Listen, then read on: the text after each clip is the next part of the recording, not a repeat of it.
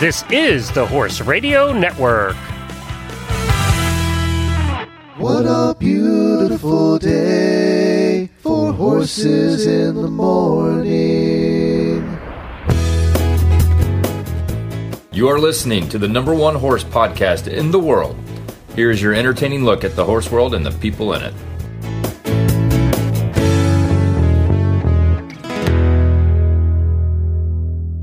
I am Coach Jen in Ocala, Florida.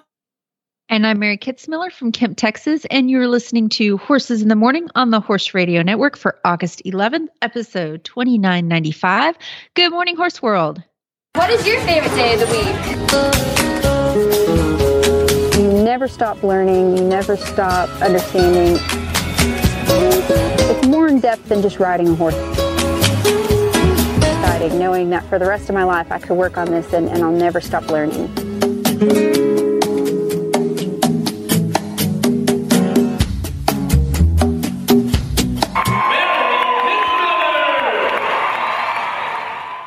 And welcome back, Mary. For those who are not in the know, Mary Kitzmiller stops by the second Thursday of every month where we get to sit back and geek out on all things training. How you doing? Not too shabby. I mean, I'm boiling and everything's on fire, but other than that, it's pretty good. The world isn't there a song about the world being on fire? Billy Joel comes to mind. Oh my God, I was thinking Bare Naked Ladies. Well, different generation. No, not Bare Naked Ladies. Oh my gosh, Smash Mouth. I got those songs mixed up. There you go. Pick the Burning Universe song of your choice. You know. Yeah. Same era. It's going to be one of them. Yeah. Well, coming up on today's show, we have a brave listener, Danny, who's going to come on and ask her question live on the show. And also, Mary's training tip this month is going to be inspired by her mini mules. It's going to be all about changing it up and the value of keeping that in mind when you're developing your training routines. Now it's time to get into it. Let's get down to the business here.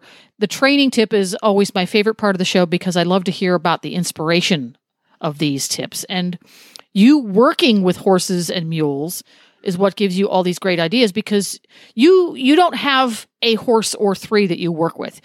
The animals you work with are constantly changing because you're getting horses in for training, which really makes for a better trainer because each animal brings you a new question. So what's the question we're answering this time?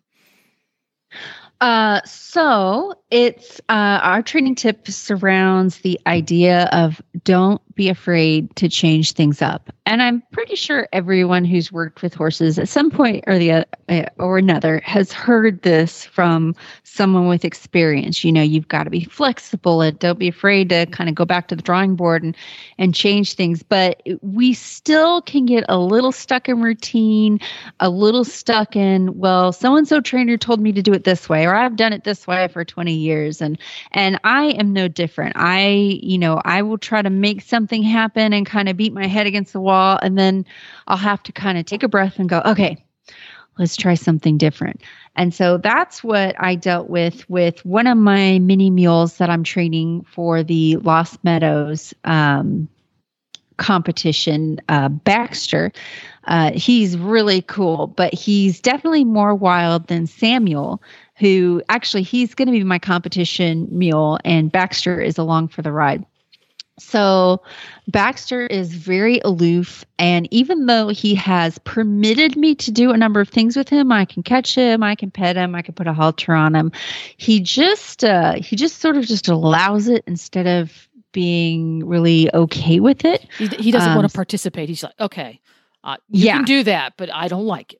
Yeah, exactly. Gotcha. And I can really tell I use lots and lots of cookies when training these guys because it does make a big difference. And Baxter's totally into the cookies, but if I feed, let's say he does something good and I say, good boy, and I give him a cookie, and then I start petting him while he's eating the cookie, he will stop chewing and he just completely goes blank. Very it interesting. Is such a, yes. I've had a couple of animals do that. My Zedonk that I have, or my Zonky, I call it Zedonk. Everyone else says Zonky. She's the exact same way.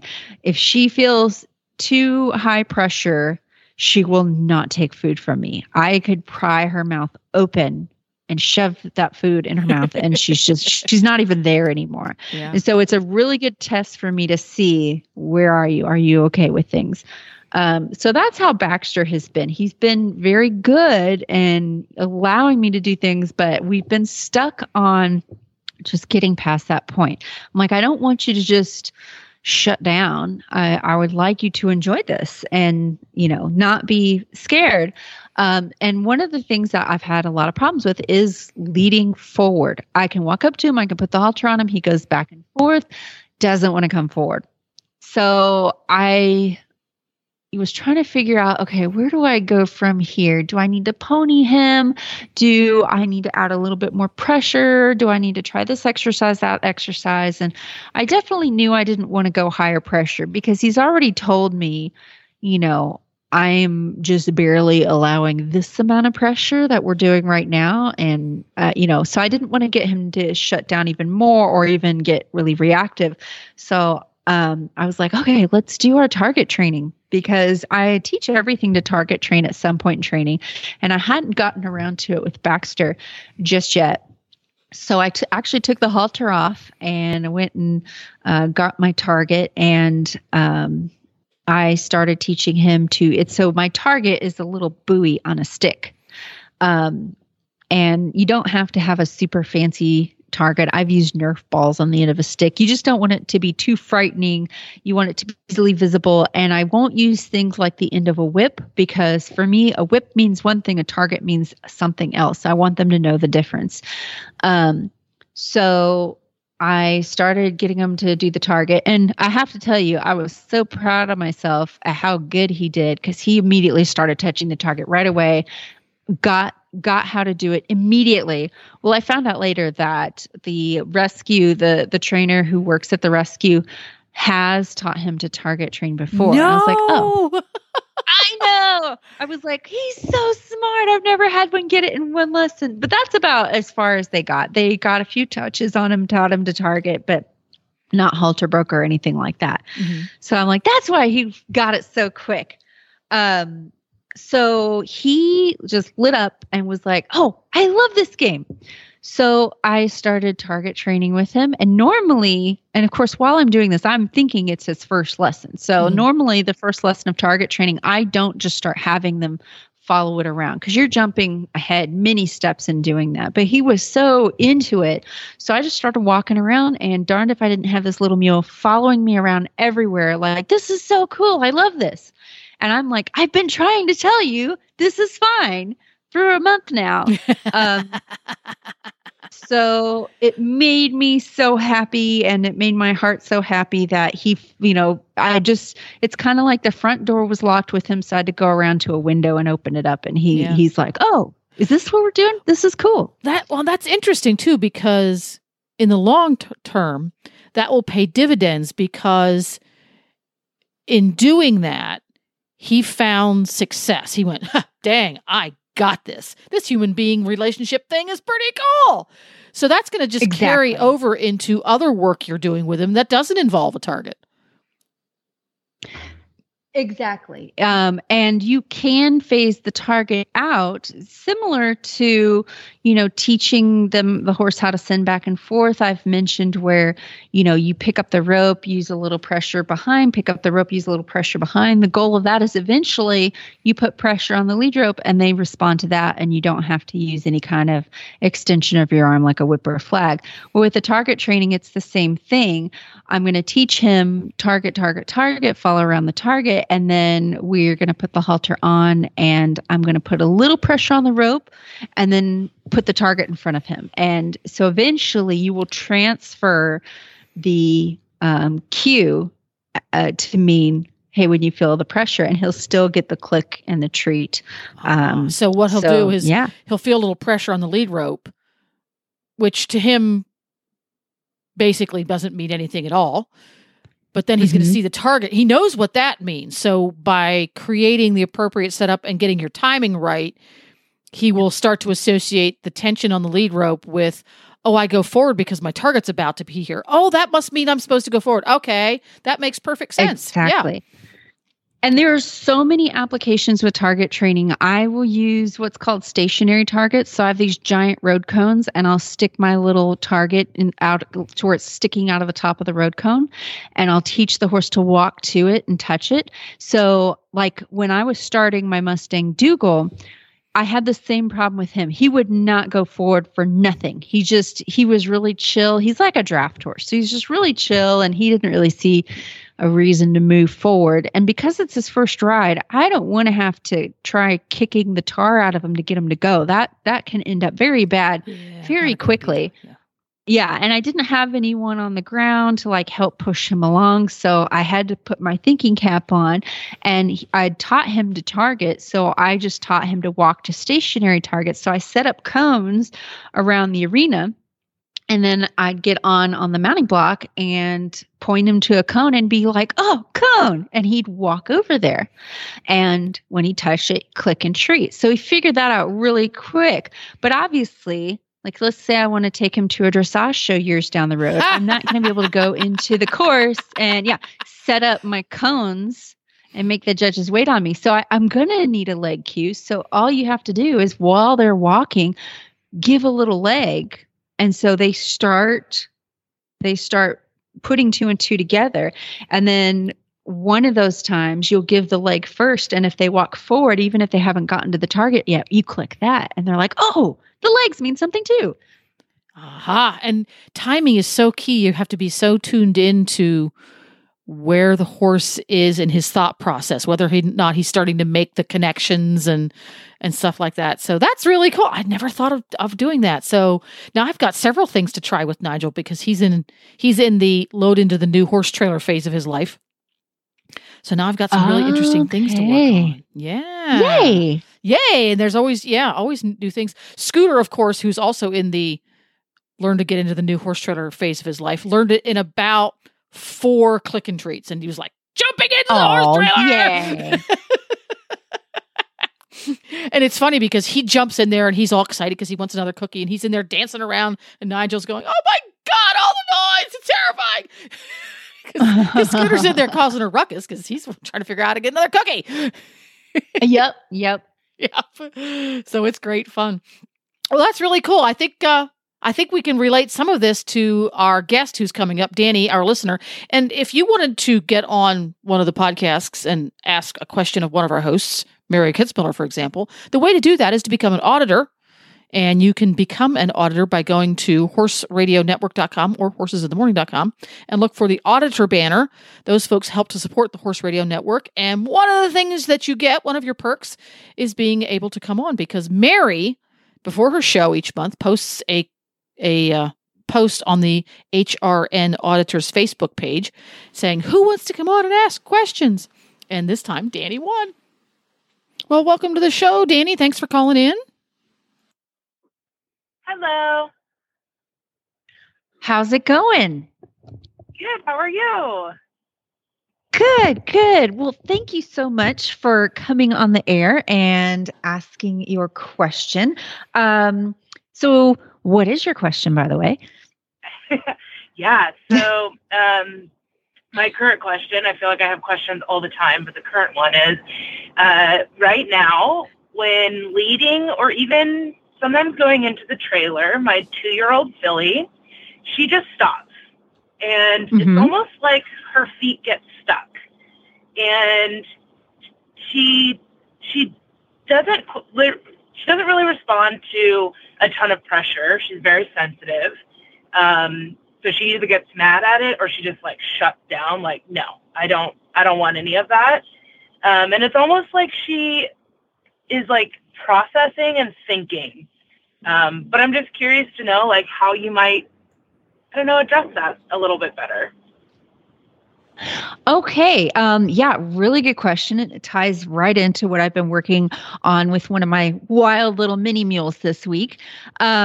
So, most horses, well, all horses will have a reaction response when they feel it's too much, or they're trying to get away from pressure or get away from something scary. Some horses, it's to bolt forward. Some horses, it's to run backwards. Some horses may rear up or go sideways.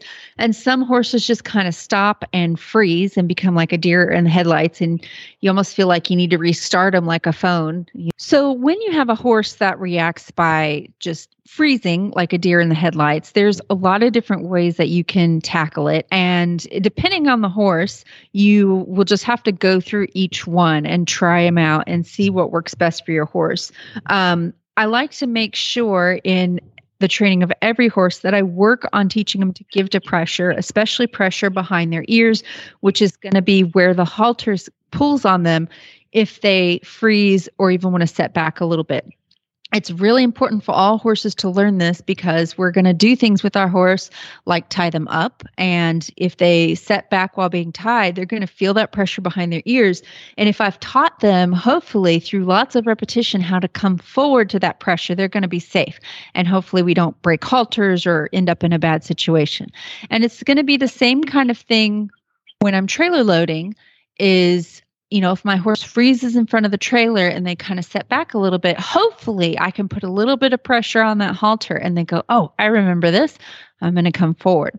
So exercises that help with that, and it's exercises I work on in a controlled, calm environment so that I can teach them without them being scared, are teaching my horse to go past me. So different trainers have different names for this. Buck Brannaman, I don't know what he calls it actually, but Paparelli calls it the squeeze game. I've heard it called the sending exercise. But essentially, I'm going to use my halter and either a flag or a stick or just some sort of extension of my arm. And I pick up on that lead rope, and I usually have the horse somewhat against the fence, like 20 feet off the fence. And I pick up the lead rope of the halter, and I want that horse to feel the feel of that halter.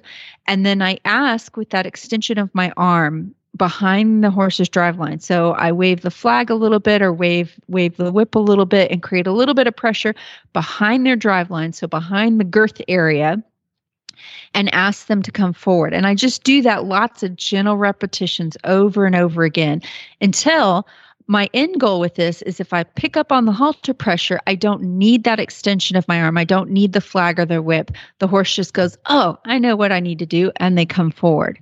So that's not going to completely eliminate your problem, but it's going to help. And you cannot do too much of it. It's a great exercise. It's one you definitely don't want to teach when your horse is freaked out and frozen in front of the trailer and you have to get on there right now. It's something you do in the arena when everything's nice and calm.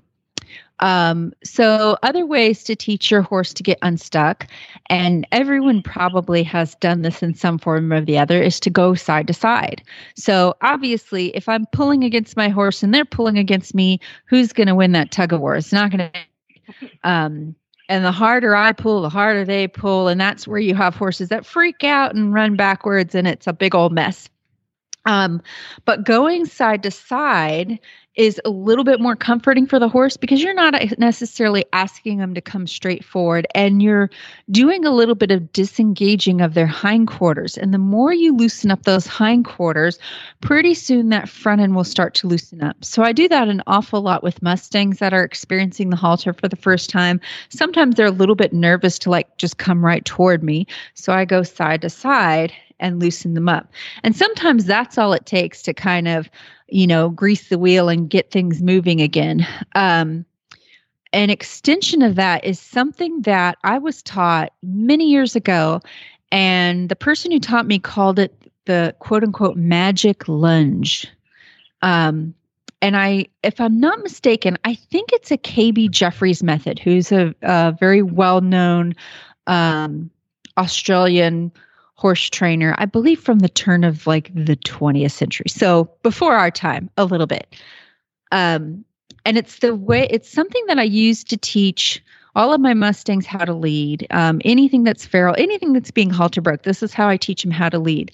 And so what I do is instead of trying to pull them forward, I go to their hindquarters, and I will teach them to yield their hindquarters, and I'll walk towards the hindquarters, use the end of my rope or my body or a stick or a flag.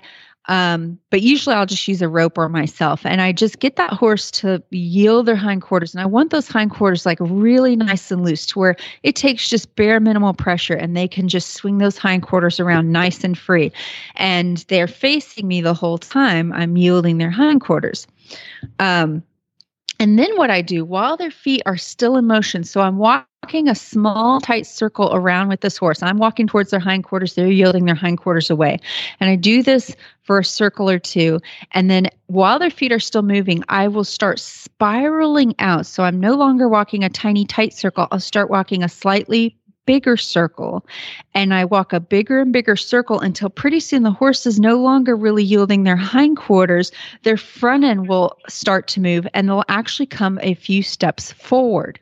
And all I'm looking for, especially if a horse is really nervous and shut down, or they've just never been taught to lead before, is for them to make a few steps forward. And as soon as they do that, I release all pressure. If the horse is gentle enough, I walk up to him and I pet him. If it's more of a wild horse who feels more comfortable with some distance, I will just walk away a little bit and stop everything and just let them sit and think about that for a moment.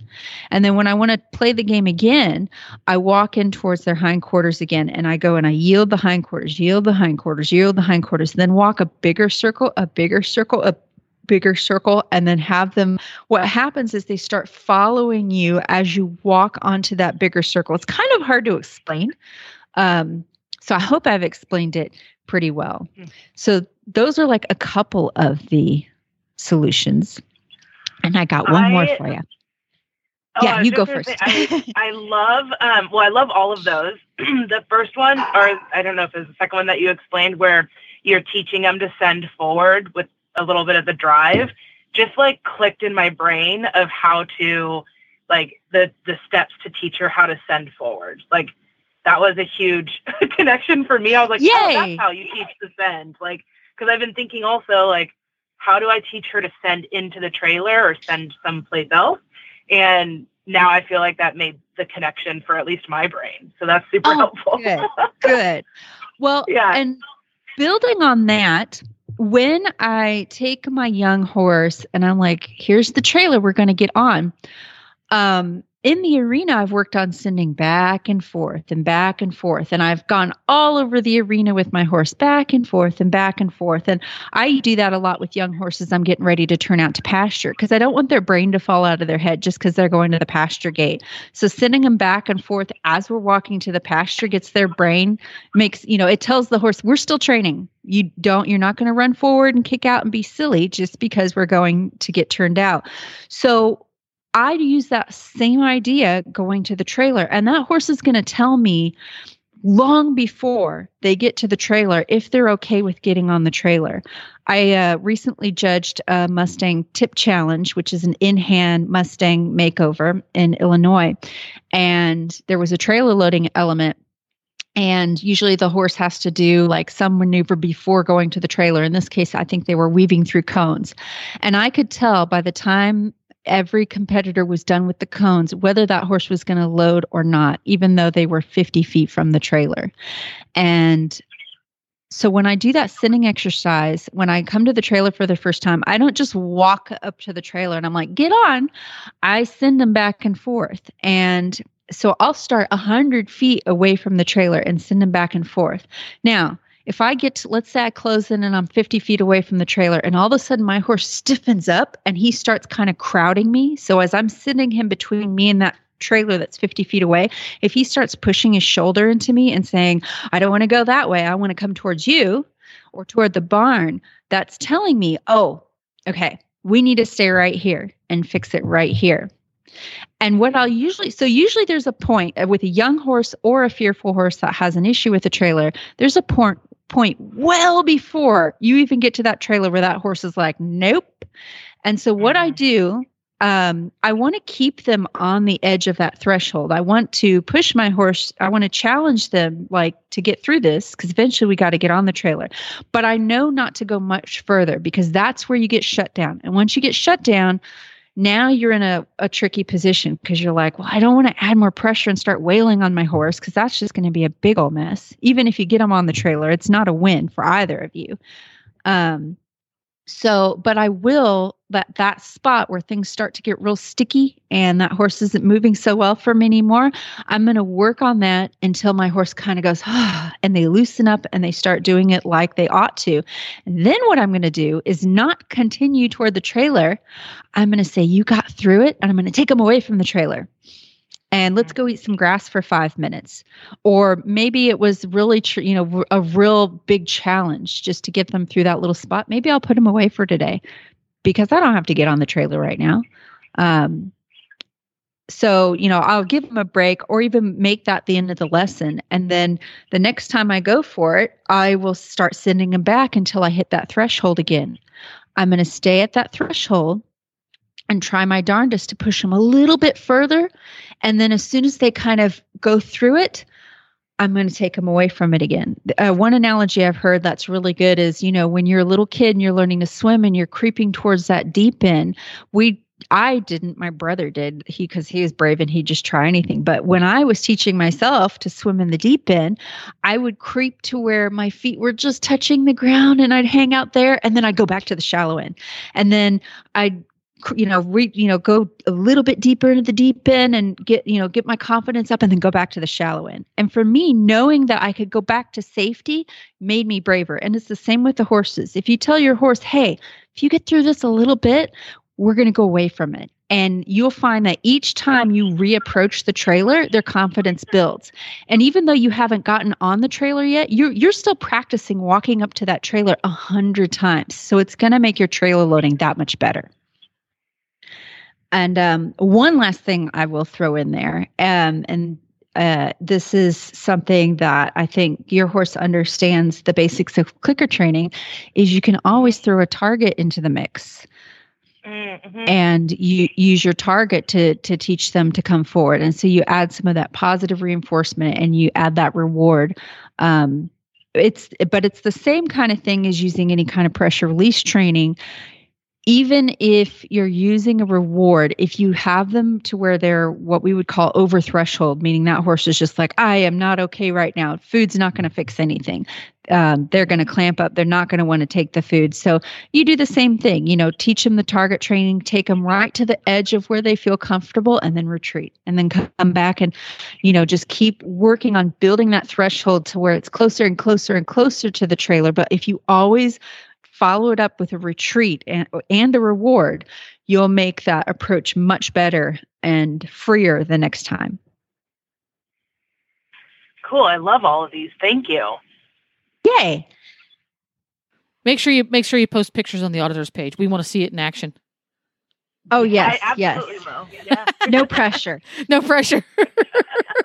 Thanks for calling. Thanks for coming on the show with us today, Danny. Yeah, thanks so much, you guys. Talk to you later. Bye. Trailer loading is the perfect test for where you are in training, because you have to have so many things working for a horse to get on the trailer. They have to trust you. They have to be able to give to pressure. They need to be able to come forward. You need to be able to have lateral control. There needs to be softness. So, they're really going to tell you where the holes are when they get in front of that trailer. It's such a trailer loading. It's gotten to be one of my favorite things to teach, because I have sat outside that trailer for 6 hours at a time, crying, not being able to get my horse on. And so eventually I got good at it over time. Every once in a while, a horse will still surprise me and I'll have to go back to the drawing board and figure out new things. But there you go. It always works out. Speaking of new things, we're going to do something different today. We're going to toss in a song from Templeton Thompson today, just because we can. And when we get back, we're going to answer some listener questions. And by the way, you can find all of Templeton Thompson's music at templetonthompson.com. She's also available on many of the music streaming services, but we personally recommend templetonthompson.com. We'll be right back.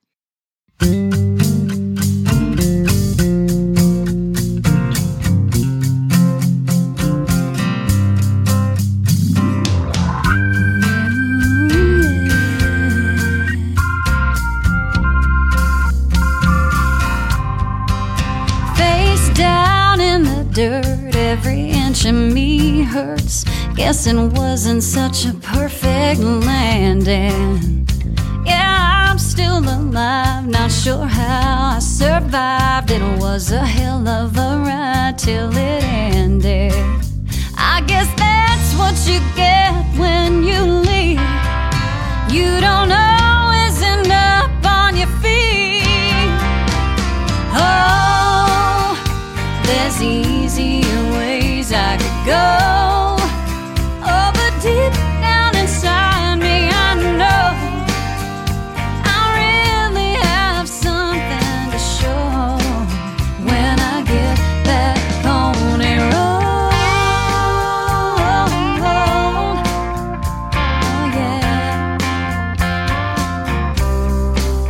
Every now and again, I get myself in the spin, face the true consequence of a fast turn.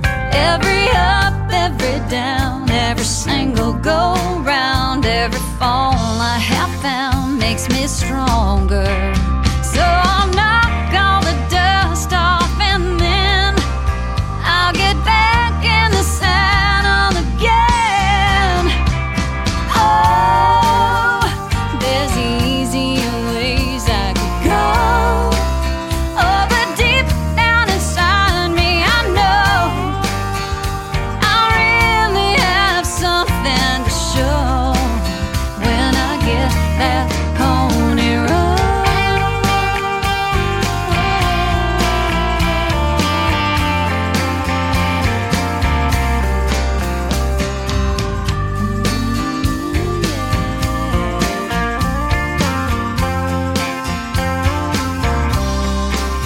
I guess that's what you get when you leave. You don't always end up on your feet. Oh yeah, there's easier ways I could go. Oh, but deep down inside me, I know I really have something to show when I get that pony road.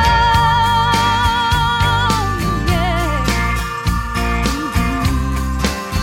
Oh, but deep down inside me, I know I really have something to show when I get that pony road.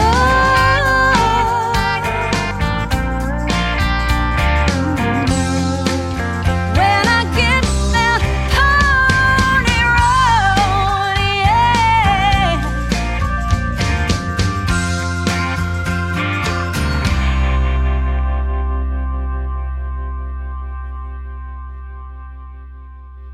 And again, TempletonThompson.com is where you can find all of her music. Now it is time for listener Q&A. And this is where Mary takes questions that were put onto the HRN Auditor Facebook page and answers them on the air while we think hard about it. So go to town. What have we got today?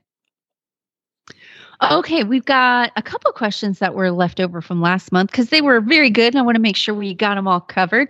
So we have Rachel who had a question. Oh, this one might even be from this month. She had a question about picking up her horse's feet. She says, I have a weanling that is a bit of a pain to pick up her feet, and I want her to be good for the farrier. So kudos to you, Rachel, for getting your young horse ready for the farrier, and your farrier is going to thank you for that, and your horse is going to thank you for that. So it's not going to be such a traumatic experience, and it's good to work with them when they're tiny and not so giant. So some of the things that I check on to work on the feet. First of all, I want to make sure I have a very basic amount of groundwork on that horse.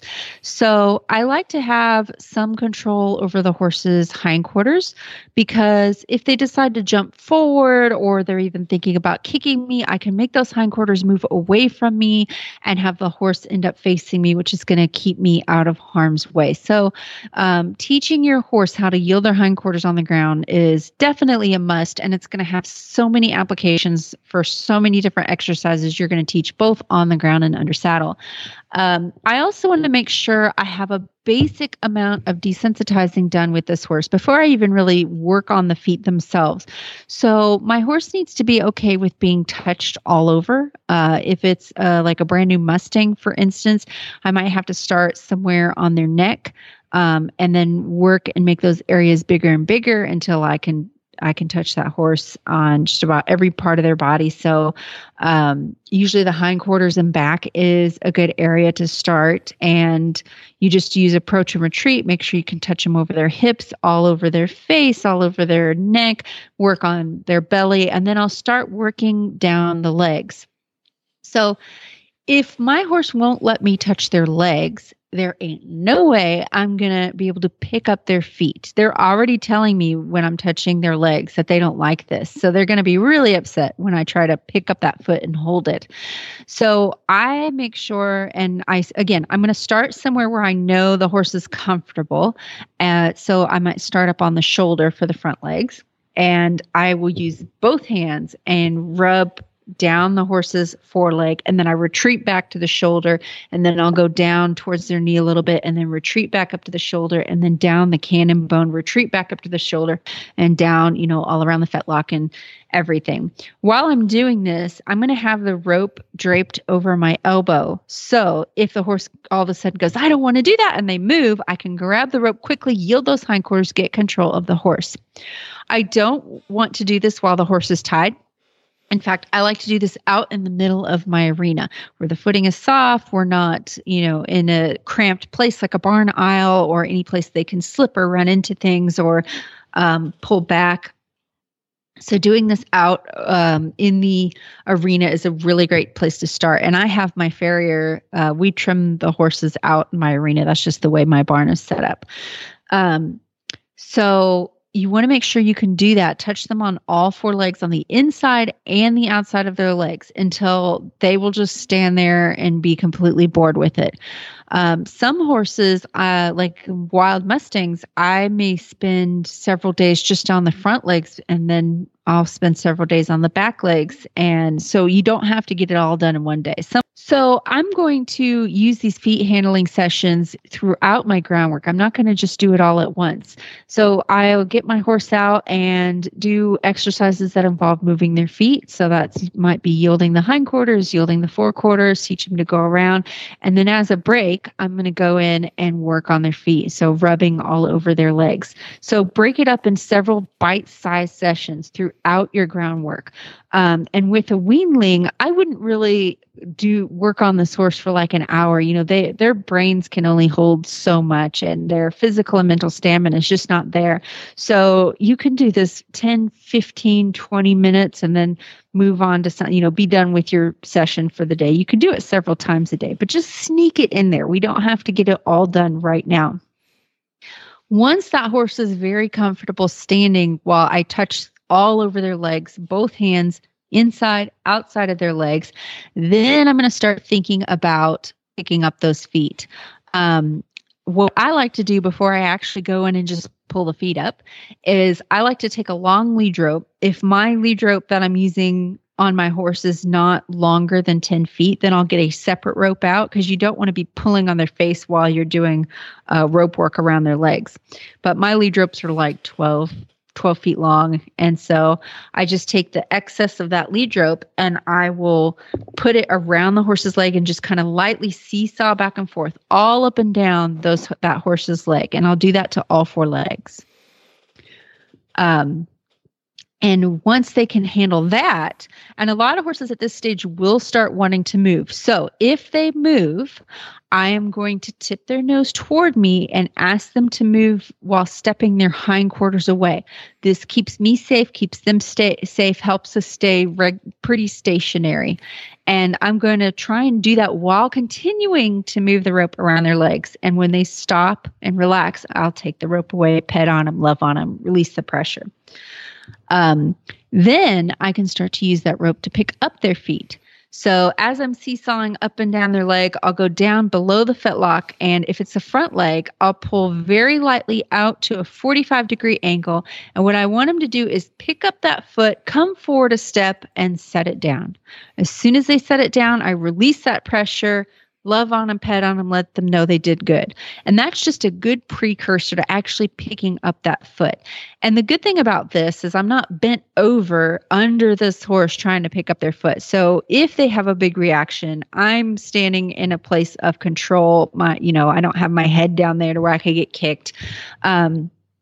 And same with the back feet. I'm standing up by the horse's shoulder as I do this. So I wrap the rope around the back feet, seesaw up and down, go below the fetlock, and lightly pick up that back foot and pull it forward, almost like I'm going to set it on a hoof stand. If they try to pull it away, I do my best to hang on to the rope and I wait for them to relax, even if it's for a split second. As they relax into it and just let me hold their foot with that rope, I release pressure, pet on them, love on them, start again. Let's make the assumption that this is not a feral horse. This is a domesticated horse who's learning to pick up their feet. Mm-hmm. Does working through these various exercises to help the horse understand that A, touching my feet and legs is okay, and B, a little bit of pressure means you can move your foot and not have to worry about it, does it always need to be a standalone exercise, or can it be combined with other things you're doing with your horse in between? Yes, and that is exactly what I recommend. So let's say I've got a horse that I'm doing various groundwork exercises with, and I'm also working on getting him better with his feet for the farrier. So what I typically do is I'll take that horse. I like to start with the desensitizing exercise. Probably won't start with their feet as the very first exercise, but I'll throw the rope over that horse's back and just kind of hey, we're starting the day. We're chilled out. We're cool. I might flex them to the halter a little bit, and then I'm going to do a let's move your feet exercise. So let's say I'm working on side passing with that horse today. So I work on our side passing and I get a little bit better, and then that horse needs a little bit of a break. So this is where I'm going to do let's work on the feet a little bit. So I might take 5 minutes to go rub their feet all over until they're really good and relaxed. And then I'll say, okay, we need to work on backing now. So I'm going to do a backing exercise and teach that horse to back circles and squares.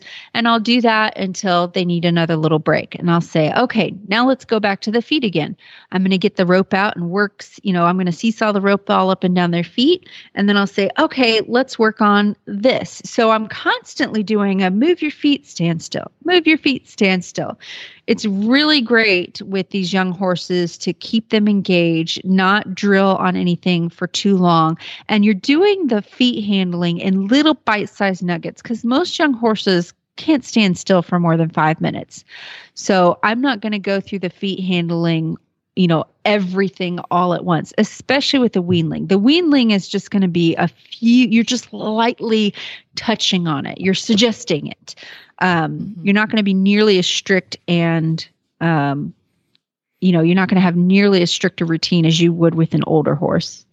Well, and it's important because the horse is likely to see all of this. In this case, particularly for the feral horse, this is all going to be mentally pretty stressful. So you do it too long, the horse is going to go past where he's, okay, you don't want to go past it. If it's really, really hard, you have to keep it really, really short. The harder the exercise, the shorter it needs to be. and I use, the way I think about it, I hate to use the term I'm sneaking it in there, but it's sort of like those moms who put a few carrots in the brownies for their kids. Like, you don't know that that this is good for you. Especially with babies. And I would not do a whole hour-long session with these babies. I would just get the little foal out and brush on them a little bit and maybe teach them one or two things and say, hey, while we're out here, let me pet on your feet a little bit. Let me pet your legs a little bit. Oh, you were great. Okay, we're done. And then you get them out later and do it because, they really, mentally and physically, they can only go so long. Yeah, exactly. And it's so easy to wear them out mentally and not realize you're wearing them out mentally. Exactly. Yeah. Now, so see, this is the privilege of being the co-host with Mary on her monthly episode. I get to ask a question. Yeah. One of our listeners, Ursina, had asked a question that related back to horses whose feet are stuck, which we talked about with Danny. And one of her comments was that she is working on backing up with her young horse.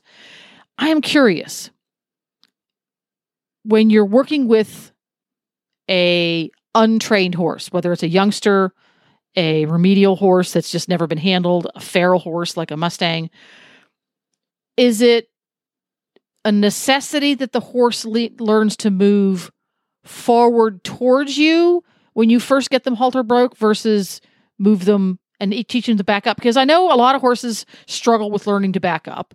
A lot of horses struggle with giving to pressure and moving forward. Is there ever a case, or would it be dangerous or inappropriate to say, this horse is having a lot of trouble leading forward. Maybe I need to teach him to back up first. Or is that a bad idea? Ooh, good question.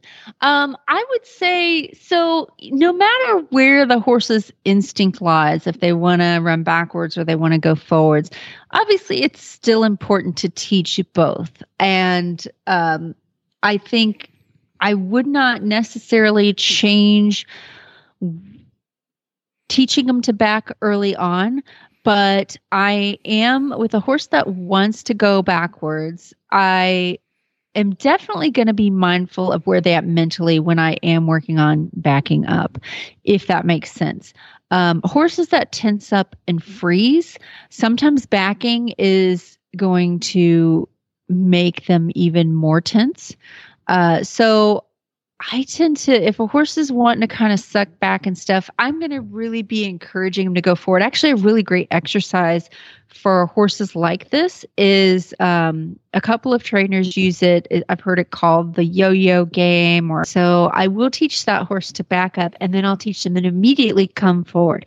So I use my rope, the pressure from my rope. I'll wiggle the rope until they back up a step or two, and then I'm going to draw them forward, and then back them up, and then draw forward, and then back them up, and then draw forward. So I will, kind of use that forward and back to sort of get that horse loosened up. And then when they come forward, I'm going to love on them. Maybe I'll have a cookie for them once they've come forward all the way.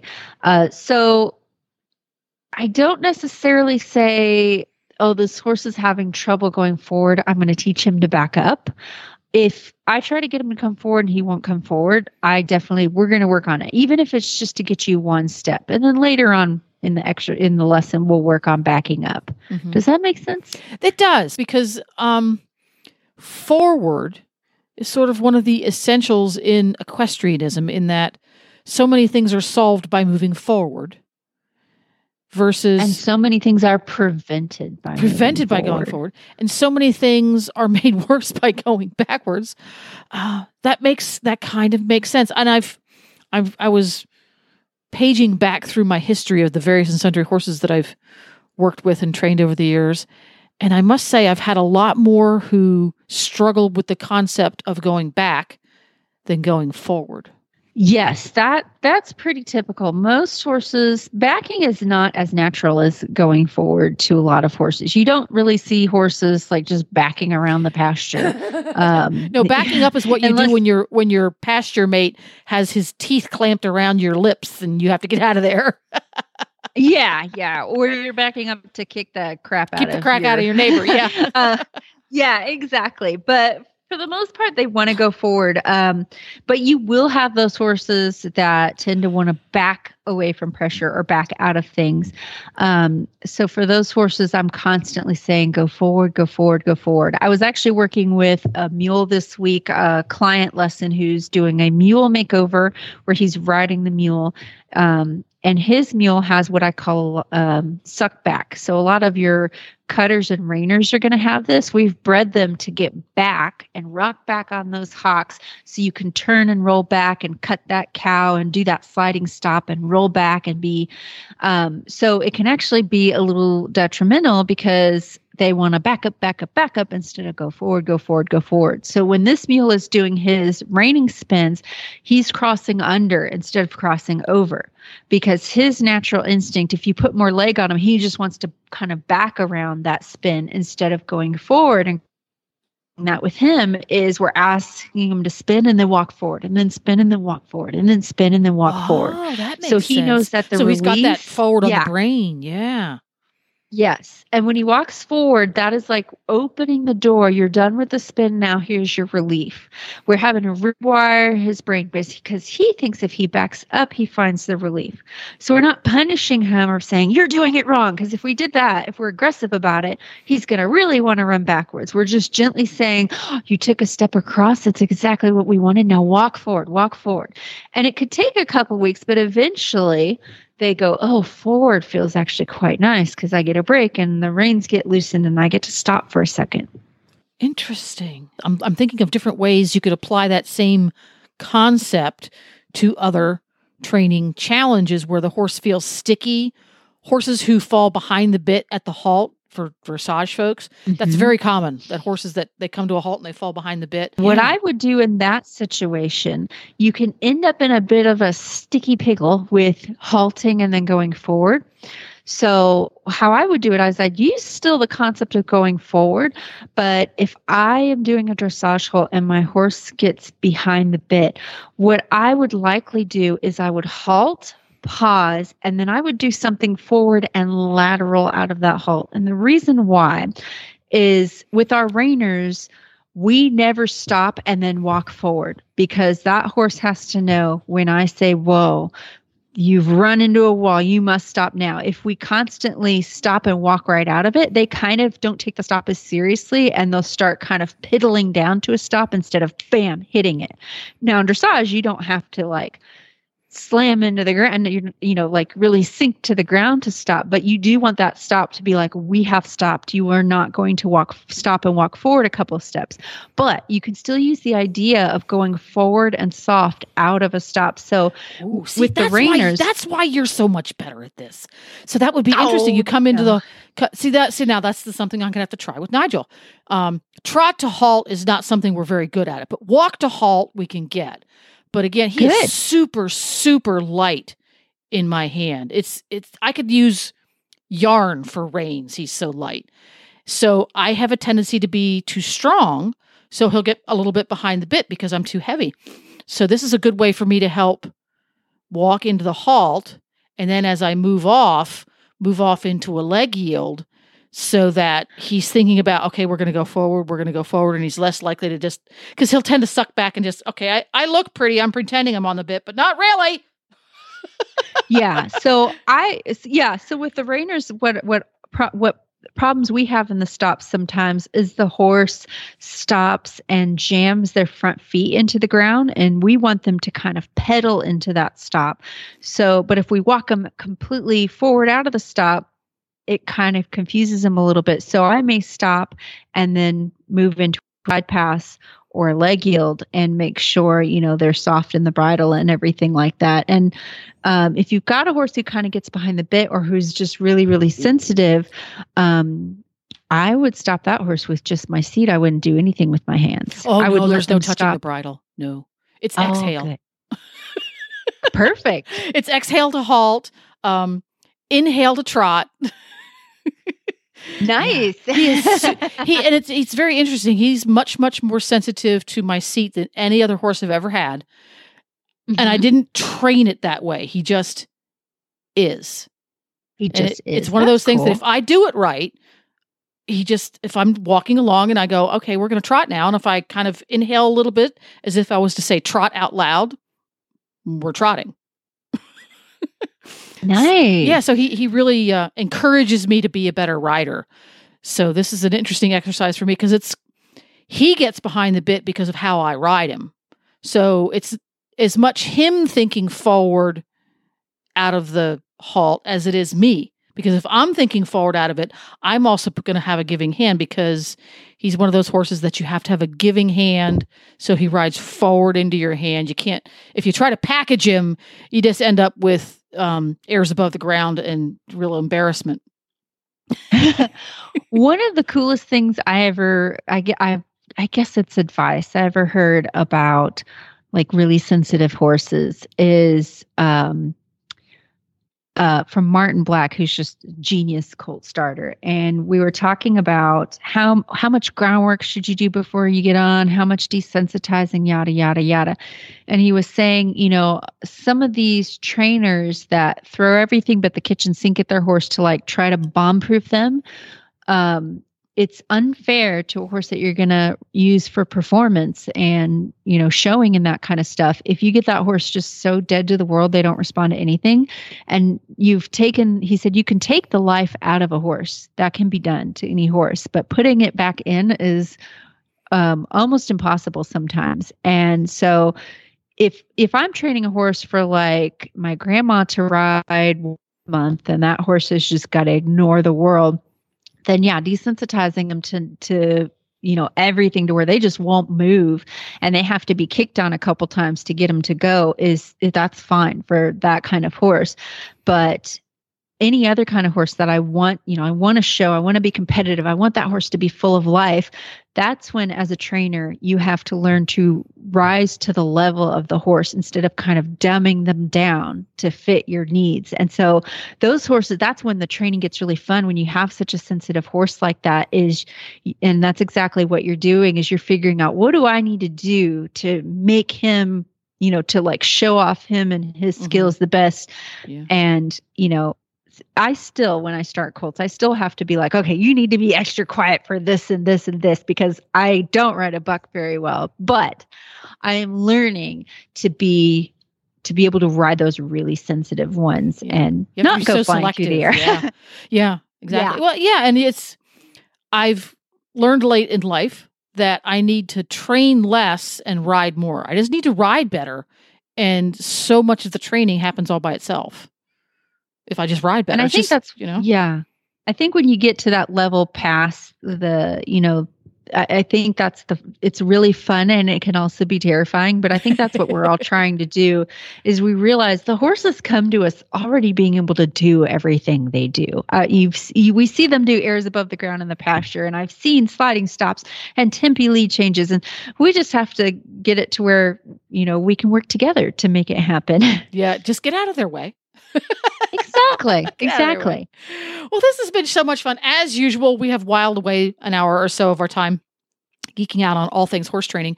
And as you may have guessed, Mary Kitzmiller is a horse trainer, and she's also an artist. So if someone wants to go out and find some of your amazing artwork, where do they go to find that? So our company for the artwork is Troublemaker Trading Company, and you can find us on Facebook. Alrighty. And now for someone who wants to have you train a horse, have you get some riding lessons from you, who wants to see you at competitions, hire you for a clinic, all of those things, where do they go to do that? Also on Facebook, and you can find me at Mary Kitzmiller Horsemanship. Dun, dun, dun. Now, you mentioned before we got started this afternoon doing the show, that you were going to do some kind of a lesson with somebody, a remote lesson? Oh, yeah. Actually, with our listener who just called in, and this is really my first time trying this, we're going to do a Zoom lesson. She's working with her young horse, getting it ready to do some under saddle work and all of that stuff. So neat. It's going to be super fun. Wow. Next month when you come back, let's talk about how that went. That sounds like a really cool thing. Yeah, I will. All right. We'll see you next month. All right. See ya.